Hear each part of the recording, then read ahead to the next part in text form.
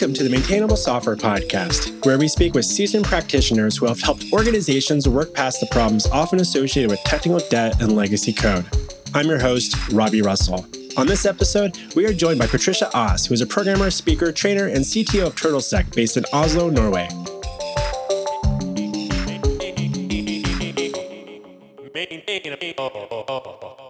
Patricia, welcome to Maintainable. Hi, thank you for having me. So first off, given your experience in the industry, what do you believe are a few key indicators that a software's application's code base is well maintained? Well, mostly today, at least, I would be looking for tests. I would be looking for continuous integration. I would be looking for some kind of way of looking at this in some kind of visual manner. Because if a project is well maintained today, means it's being actively developed and you will have the tooling for people to collaborate.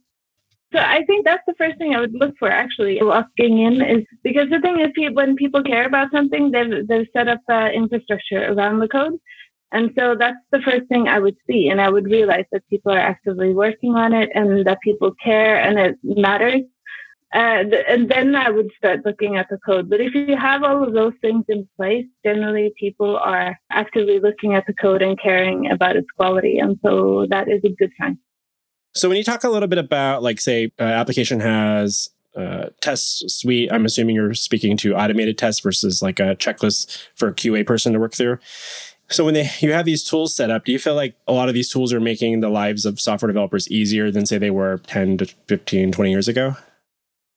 I don't know. We had similar types of tools that were generally, like, at least in the projects where I was working, they were often like handmade. You didn't have off-the-shelf things. People made tooling themselves. So I'm not sure. Today you get a lot of stuff for free and a lot of really fancy things. I think a lot of the same things have been present for a long time. Like when I started out, we used to chat on IRC, and today everybody chats on Slack, but it's the same thing. It's just prettier colors. So, yeah. We get the little embedded animated GIFs now that we didn't have back then. Exactly. But we used to slap each other around with a wet trout. So, in one of your talks titled Reading Other People's Code, you outlined the distinction between approaching other people's code to learn versus, say, criticizing, and how that might change your ability to comprehend the code base. What do you believe are some common mistakes that you see when programmers begin reviewing other people's code? I think the most important mistake, although I don't think people mean to do it, is the idea that they think that they're there to critique it.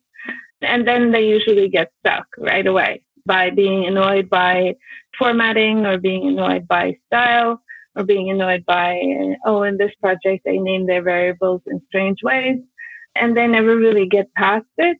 And so they think they have to then we have to redo all of the code in our style so that I even manage to look at it. Putting that aside, and instead of trying to make it look like you're used to, and accepting that it's different and accepting it just as the way it is, and instead try to figure out how it works and what was the thought behind it. Like, what did the people think when they made this, and what were they thinking? And sometimes you will find, it's a little bit like archaeology, right? You'll find traces of old plans and things that didn't actually pan out, or the beginning of new plans that aren't yet finished. When you start digging into it and stop looking at the surface, then you actually find out the real structure underneath. I've had a number of guests talk about and bring up archaeology as there's some correlation there. And you're trying to tell the story about the code, and you don't always have information to knowing what the constraints the previous programmers had at that point in time, or the information they had, or maybe they were new to this programming language or framework or whatever you're using. And who knows? You don't always have the full picture there. And they might have had, like you said, constraints that are no longer existent. And those constraints might not be technological, or they might not even be in the code. They could be constraints in the organization. They could be like they weren't allowed really to work on this project, so it was something they kind of had to do, as a side project, which wasn't really sanctioned.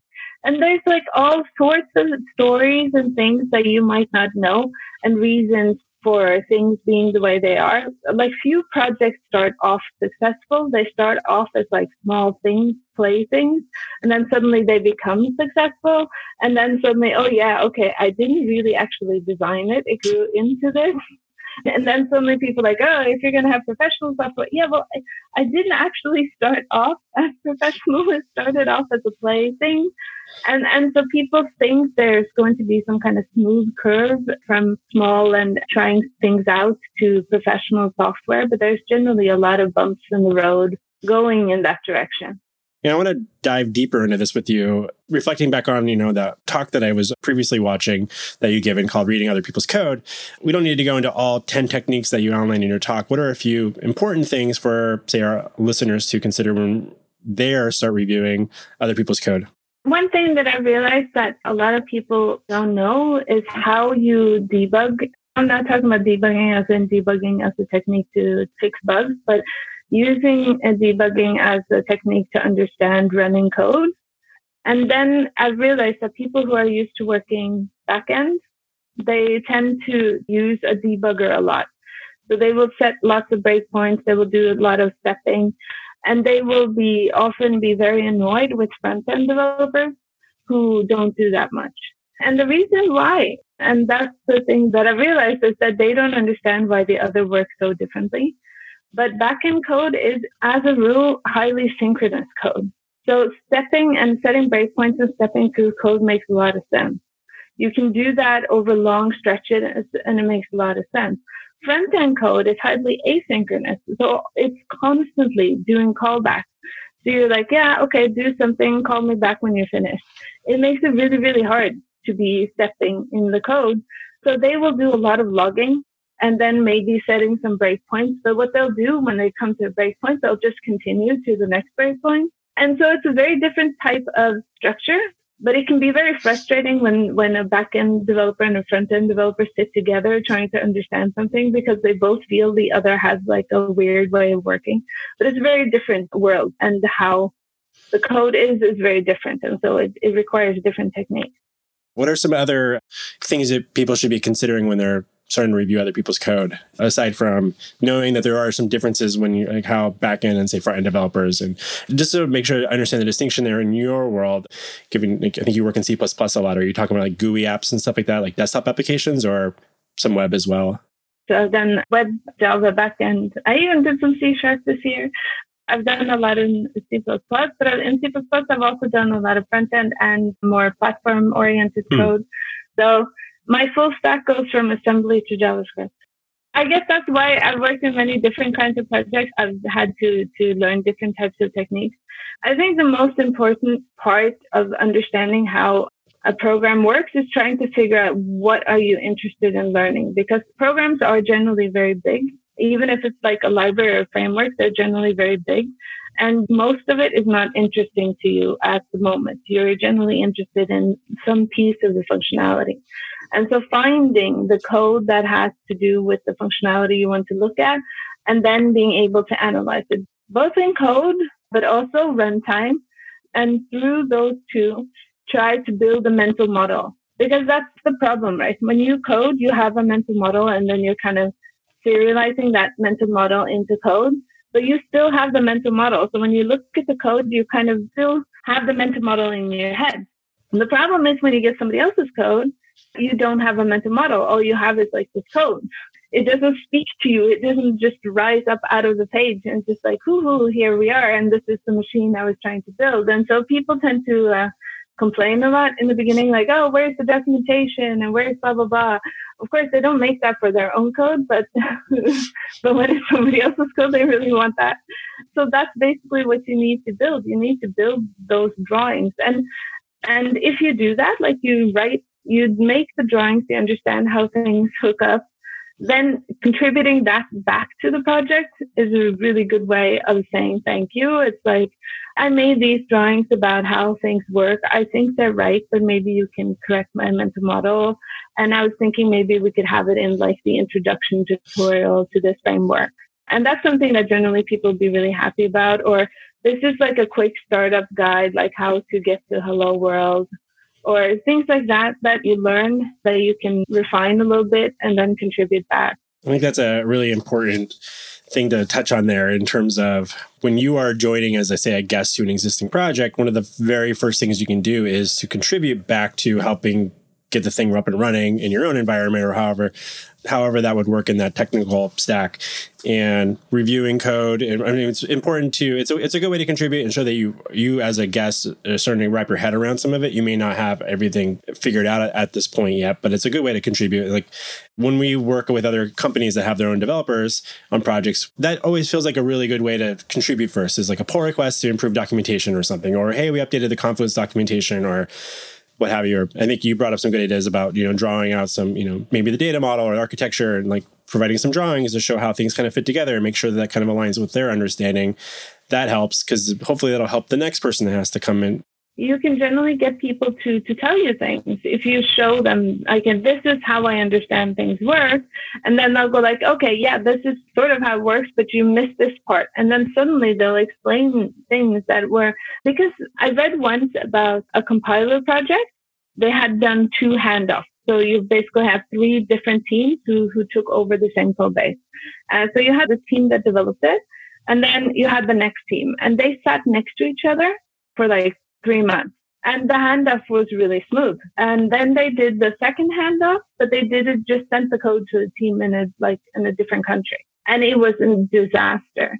And then they were like, why was it a disaster? The first handoff went fine. And then they didn't realize that, yeah, these teams are sitting next to each other. So these people were running back and forth, asking questions and all of these things. We are human beings, and how we learn about code is often through other people. So building relationships with the people who know the code and not being antagonistic, but being like in a learning mindset, is really important to sit down and say, okay, I tried to understand this, but I didn't understand. This is how I think it is. Is this right? Is a much better place to actually get to learn something than to sit down and say, all of this is really bad. And nobody's going to respond to that. Nobody's going to tell you the things that you need to know. So being more empathetic and understanding that people live in a context, and things aren't always as simple as they seem. It's true. If it is the scenario where you've got, say, new developers joining an existing team, or their consultants joining that existing team, we sometimes are part of projects where there is no previous team around. It's just like, hey, this has been running. It's been up and running successfully the last several years. We lost our last developer recently. We only had one person maintaining it for the last year. Kind of in a fuzzy state of like, we don't really know, but we just want to keep it running smoothly. And they're like, we don't always have that backstory like directly available. So, but we still run into the same challenges.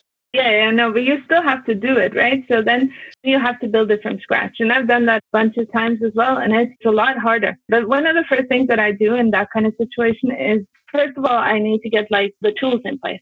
Get a build environment, get build server, get continuous integration, get tests, put like all of these things, put them in place, get everything in source control. If it's not in source control, get all of the things in place, and then try to be able to build exactly what they're running in production. Because until then, you're basically on a bench. Because very often when people are in that state, they don't even know what's running in production. It's like, I don't know, somebody did something, they put it in production last year sometime. I don't know what it was. Maybe it was from their machine.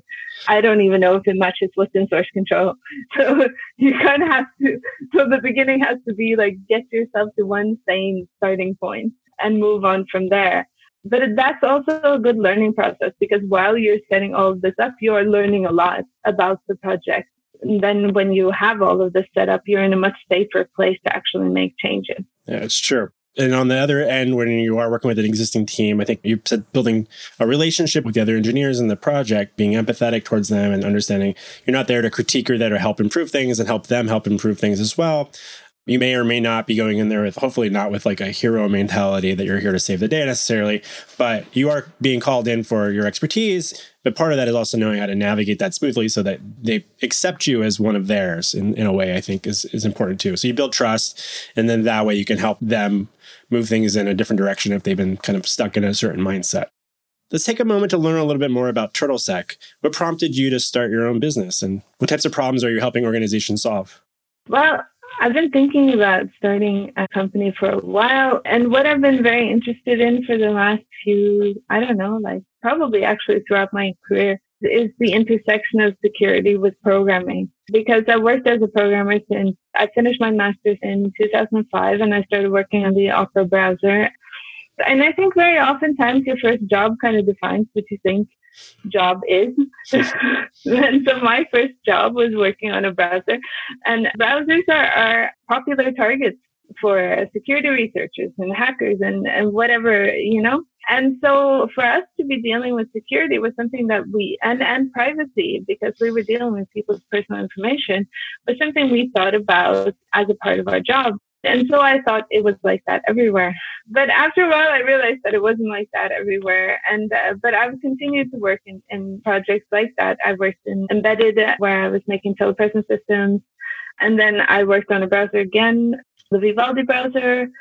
But I've always been interested in how can you better teach that part, how developers can deal efficiently with security through their tooling and how they work today, and how maybe they can develop to become even better in that aspect as programmers. So I was thinking I was going to start the company this year. Actually, I was thinking, okay, so 2019, yeah, I'll try to start the company. And so I thought I'd tell my husband, because I didn't really have a good plan and I didn't really have any customers. And so I thought, I'd just give him a good year to get used to the idea that I was planning on quitting my job and not really having a good plan. So we're sitting there over breakfast, and I started the conversation in the worst way you can start a conversation with a partner. Actually, I said, I have something to tell you. That's a good way to start, a good opener. Yeah, it's a really bad opener. It's like pro tips, don't do that. And then, I told them I was thinking about starting a company. And it's like, yeah, but it's in a year, so don't worry, and blah, blah, blah. And then he gets all quiet, and he's like, and I was like, okay, we have to say something, because I'm worried here. And he's like, all quiet. And then he's like, okay, just give me a second thinking. And I'm like, okay, are you done thinking? And then in the end, he was like, okay, I think that's a great idea. I'm going to quit my job and work for your company. Oh, wow. What company? I bought a domain name. So suddenly he just did. He basically got a client and started the company and quit his job within 2 weeks. And then suddenly he had started the company and I still had a real job. So suddenly there was a company in the world. And then I was thinking, okay, maybe I should also just kind of jump. I mean, we were already making money and it was possible to do. So I gave it a shot, and it's been a lot of fun. Like, we're working in that intersection between security and programming, and working with lots of different clients with lots of different problems, especially clients that maybe haven't, like in the small, medium-sized companies that haven't really had much in this area. Maybe they had a little bit like in network security, but how do they deal with it in application security, and how do they deal with what happens if they have a breach? How are they going to handle these things? We help them in different ways. Like, it could be working as a programmer in a team, but it can also be coming in and doing workshops with the developers, trying to figure out what are the things they're worried about, how can they maybe address those things, how can they install automatic tooling in their regular pipelines or in their IDEs, or additional monitoring that would look for specific security things, and how can that integrate into their existing monitoring.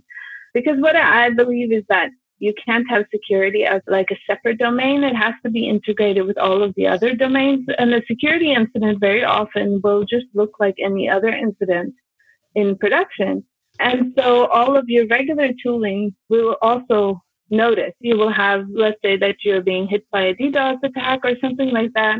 You will have lots of your regular monitoring going off the rails. So they're basically saying like, oh my gosh, it's like something's happening. We're getting like 10,000 more requests than we're used to. And so I believe all of these things have to be together and not be something you think about later. And I think developers are perfect for integrating the tools they need into their pipeline, especially in this like DevOps type of age. So I think it's a great opportunity for a lot of companies to take this on.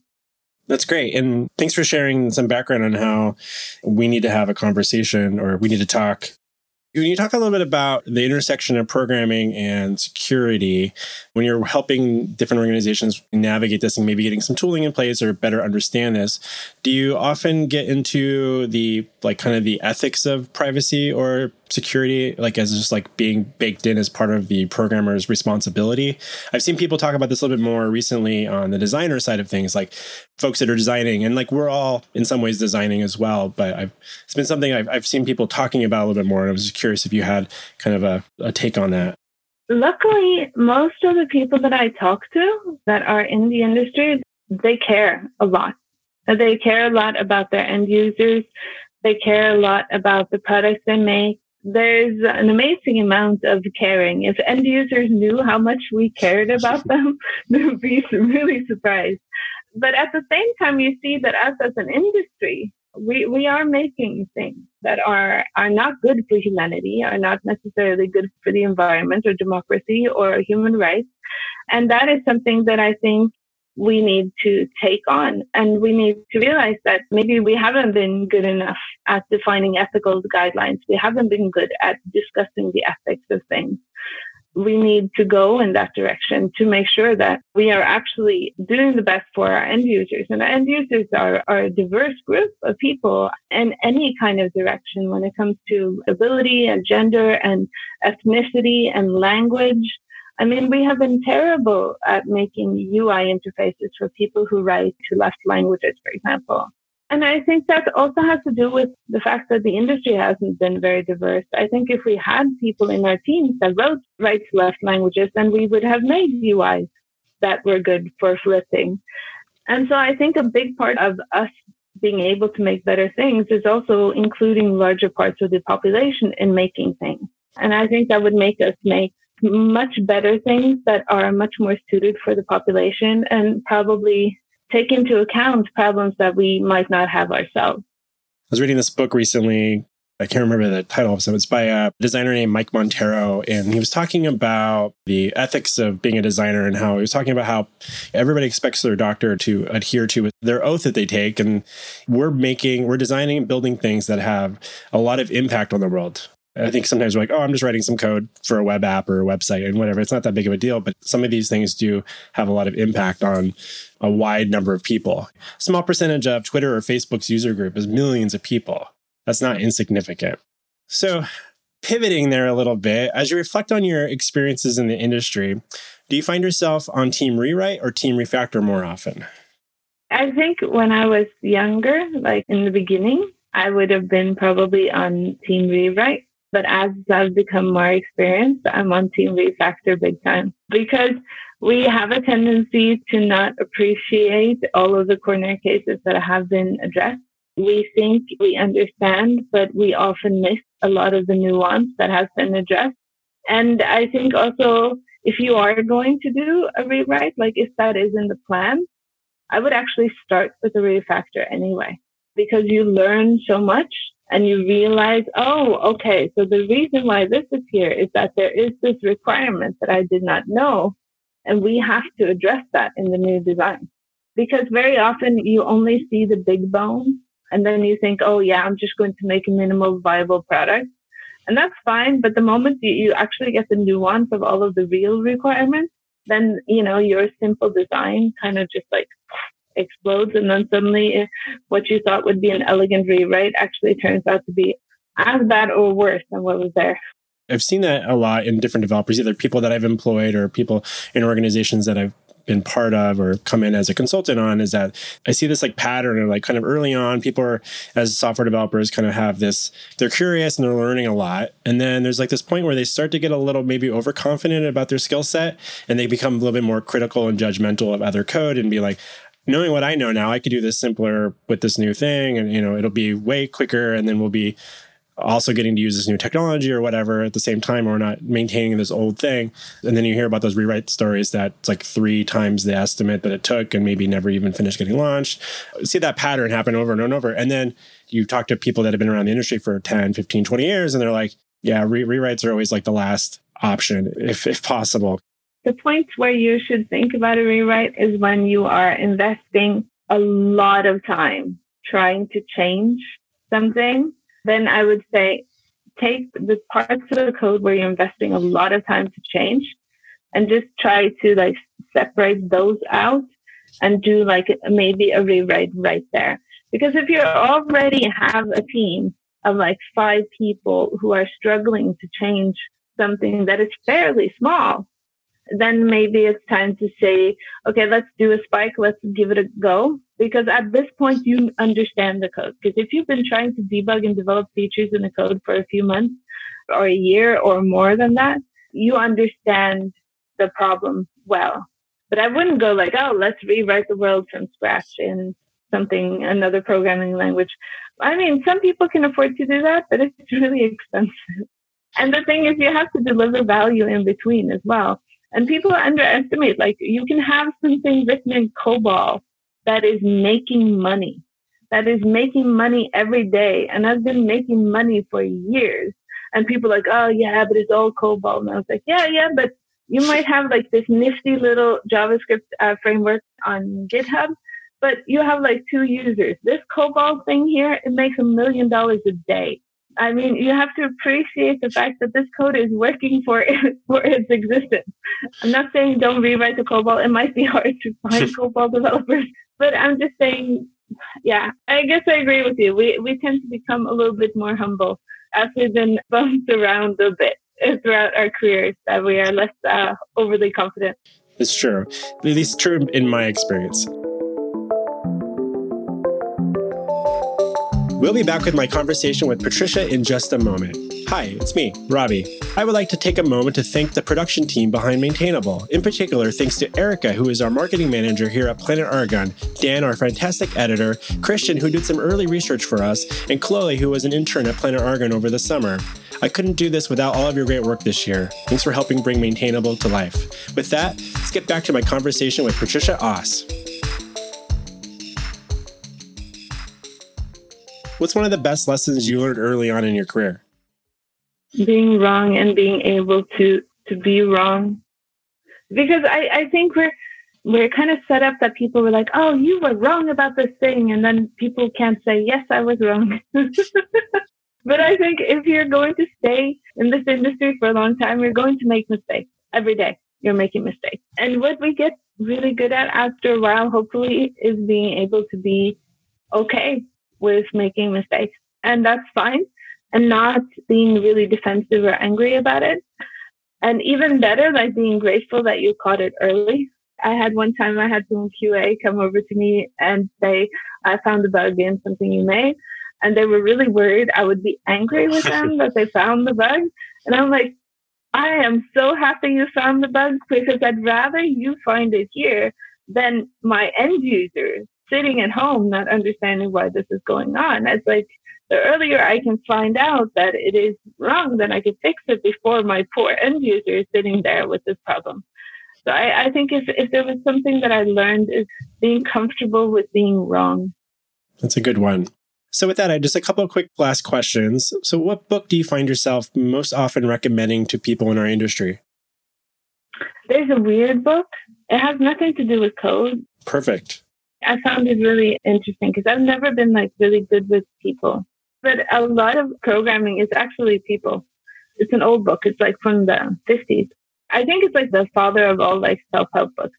It's called How to Make Friends and Influence People. Yes, I'm familiar with that. Yeah.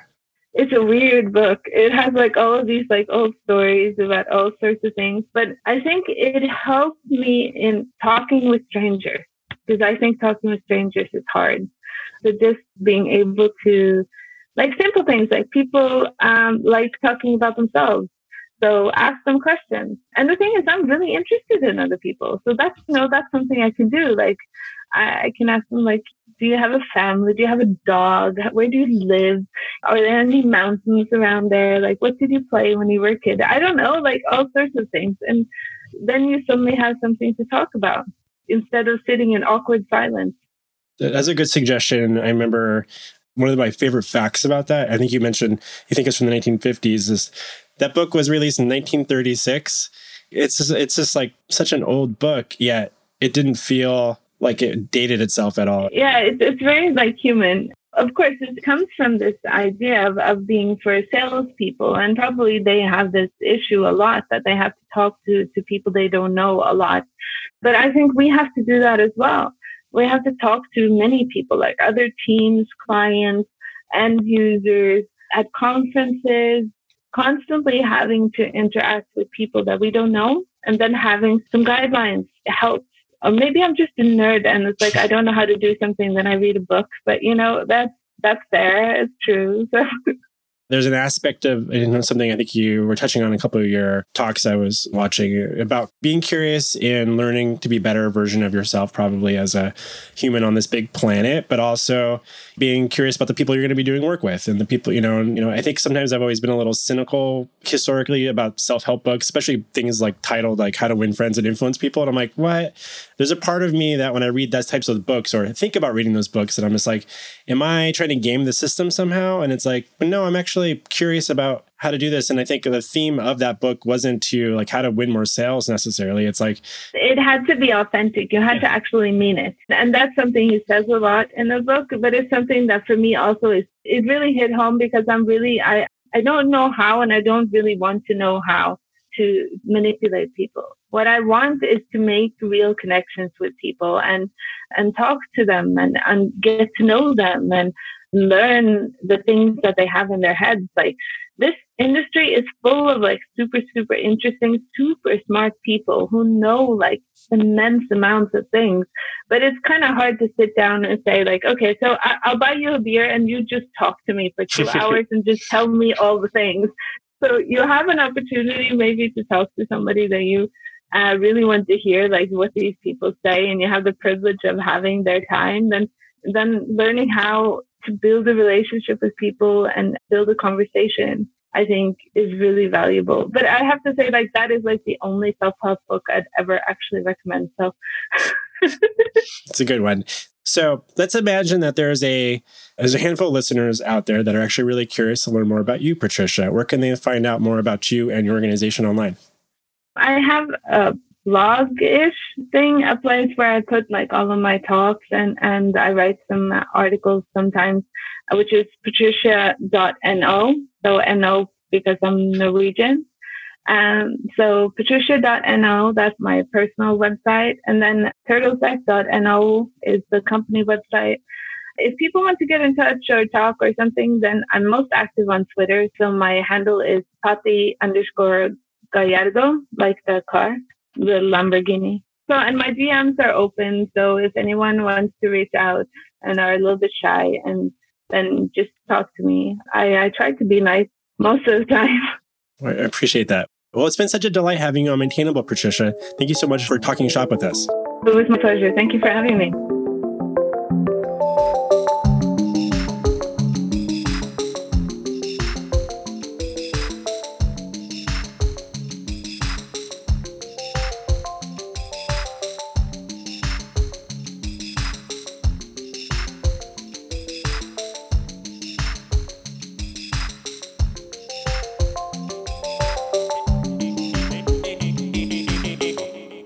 Maintainable.